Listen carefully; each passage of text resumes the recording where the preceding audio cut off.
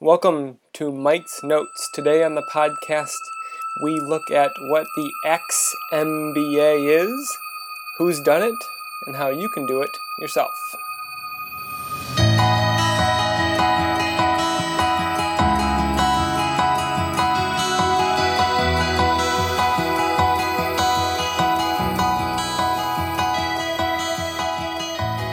The XMBA is going to be what we call the experiential MBA. So a traditional MBA stands for Masters of Business Administration, and what we're going to look at today is how to create your own MBA. MBAs, or any advanced degrees, can be really expensive. In the post, I share some numbers for different degree costs that I found. The Kellogg School at Northwestern University has a cost of $130,000. Columbia Journalism School has a cost of $50,000 a year. Traditional MBAs are really expensive, but that doesn't mean anything. It doesn't mean that they're good, and it doesn't mean that they're bad. What this post aims to figure out is whether or not they're good for you or bad for you. I got started thinking about the XMBA approach and why it might work when I was listening to a Michael Schur interview. Schur was the showrunner for Parks and Recreation, and he explained about one time in the show when Amy Poehler, the star of the show, was pregnant, and so they had to figure out how to work around her pregnancy because she would be recovering from giving birth and spending time with her babies right when the show was supposed to start filming again. And so what they decided to do was to film a 6-episode, basically mini-series at the end of the previous season, and then they would run that while Poehler was being a mother and spending time with her babies.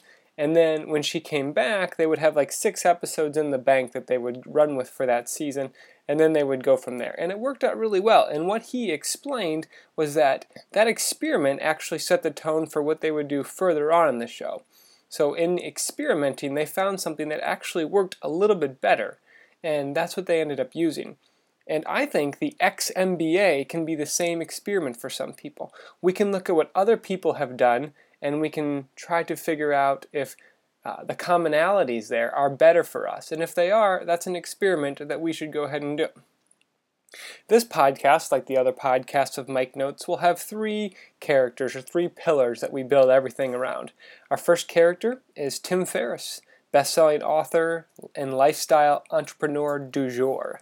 Our second character is Sophia Amoruso, founder of Nasty Gal, author of #GirlBoss, podcaster and Instagrammer.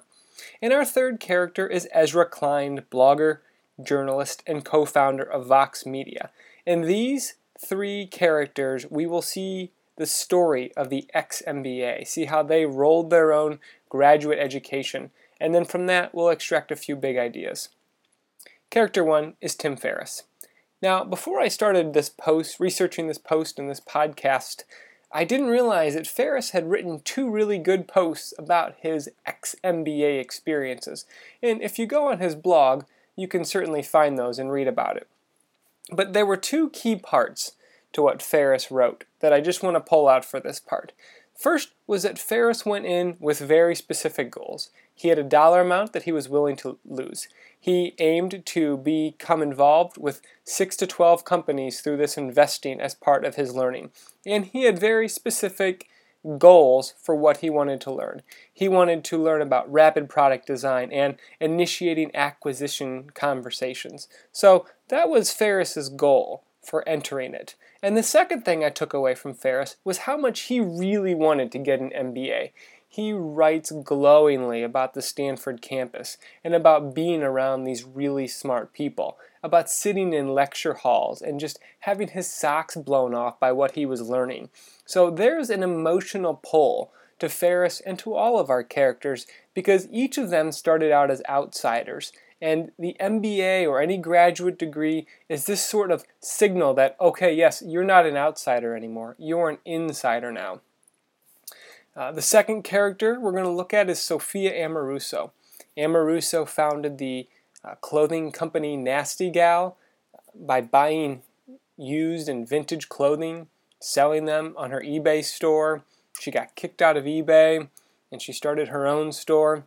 And Amoruso writes in her book Girl Boss that Nasty Gal was her MBA. One example from the book is when Amoruso needed shelving for her warehouse, and she didn't know what to buy and she didn't really know how to approach it, so she just Googled warehouse shelving, clicked over to images, and then she looked around to see what other people were using in the warehouse.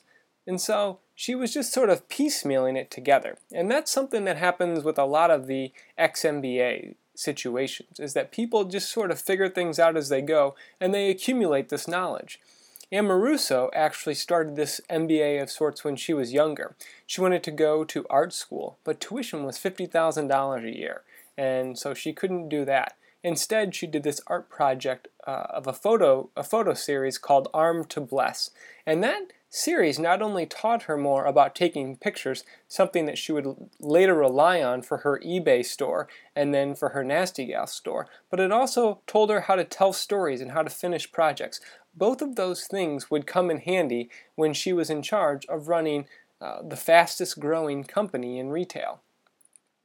Our third character is Ezra Klein. Klein graduated as a poli-sci major from UCLA, and he started out blogging.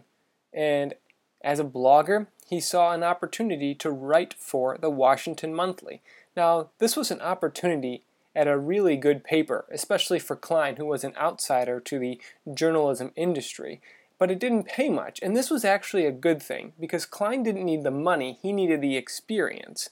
And he thought about going back to school and getting a degree and maybe doing that, but instead he took this position at the Washington Monthly, and that taught him more than probably any graduate school would have. Plus, it gave him the experience that led him get a job at the Washington Post and then eventually start the company Vox.com. And Klein advises young people that write to him about this very thing. Quote, "Don't go to journalism school. You're better off just interning or writing a blog or reading think tank papers. When I hire, I see J-School experience as neutral. It doesn't separate one resume from another in the least. And a lot of journalism schools teach bad habits and make you pay for the privilege of learning them." End quote. So Klein has found out through his own experiences, and then he articulates it to younger people, that you need experiences much more than you need a degree. So how do you do this on your own? To do your ex-MBA, there's 5 things that popped up through our 3 characters' experiences that you'll want to consider. Number 1 is opportunity cost. Everything has an opportunity cost. If you do option A rather than option B, there's an opportunity cost. The blog post that accompanies this podcast would take you about 7 minutes to read. This podcast will take you like 12 to 15 minutes to listen to. Whatever you didn't do because you read this post or listened to this podcast is the opportunity cost. For each of our 3 characters, the opportunity cost of graduate school was really high. Ferris would have had to give up writing books and producing a television show. Klein would have had to give up an opportunity to write at the Washington Post and read think tank papers. Amoruso's business would probably gone out of business if she had stopped, went to graduate school, and then come back to running a business. There was just too much work that needed done for each of these people to jump into a MBA program. Even when at night, they needed to keep moving on their core things and then learn as they go. Number 2 is the financial costs. An MBA program can be really expensive. The Kellogg program at Northwestern University costs $130,000. Now granted, Ben Thompson, one of my favorite podcasters at Exponent FM, went there, and he's really smart. His analysis on the technology industry is really good, but there's a cost to that. If you can't afford to pay $130,000, then you need to find a different way to learn, a different way to continue growing. And the ex-MBA may be part of that. Number 3, connections. Each of the people we looked at, each of our characters, went ahead and created connections on their own. Whether it was part of their character or accidentally or out of necessity, you need to create connections. Klein connected with people in the industry and became more of an insider, more of a journalist. Ferris made connections with people, and now he sits on dozens of advisory boards for companies because of the people he met there. And Amoruso went ahead and connected with people as well, people that she would eventually hire to work at Nasty Gal. Number 4, you have to be a strong, self-directed learner. You can't aimlessly pursue the ex-MBA approach. You have to be really directed.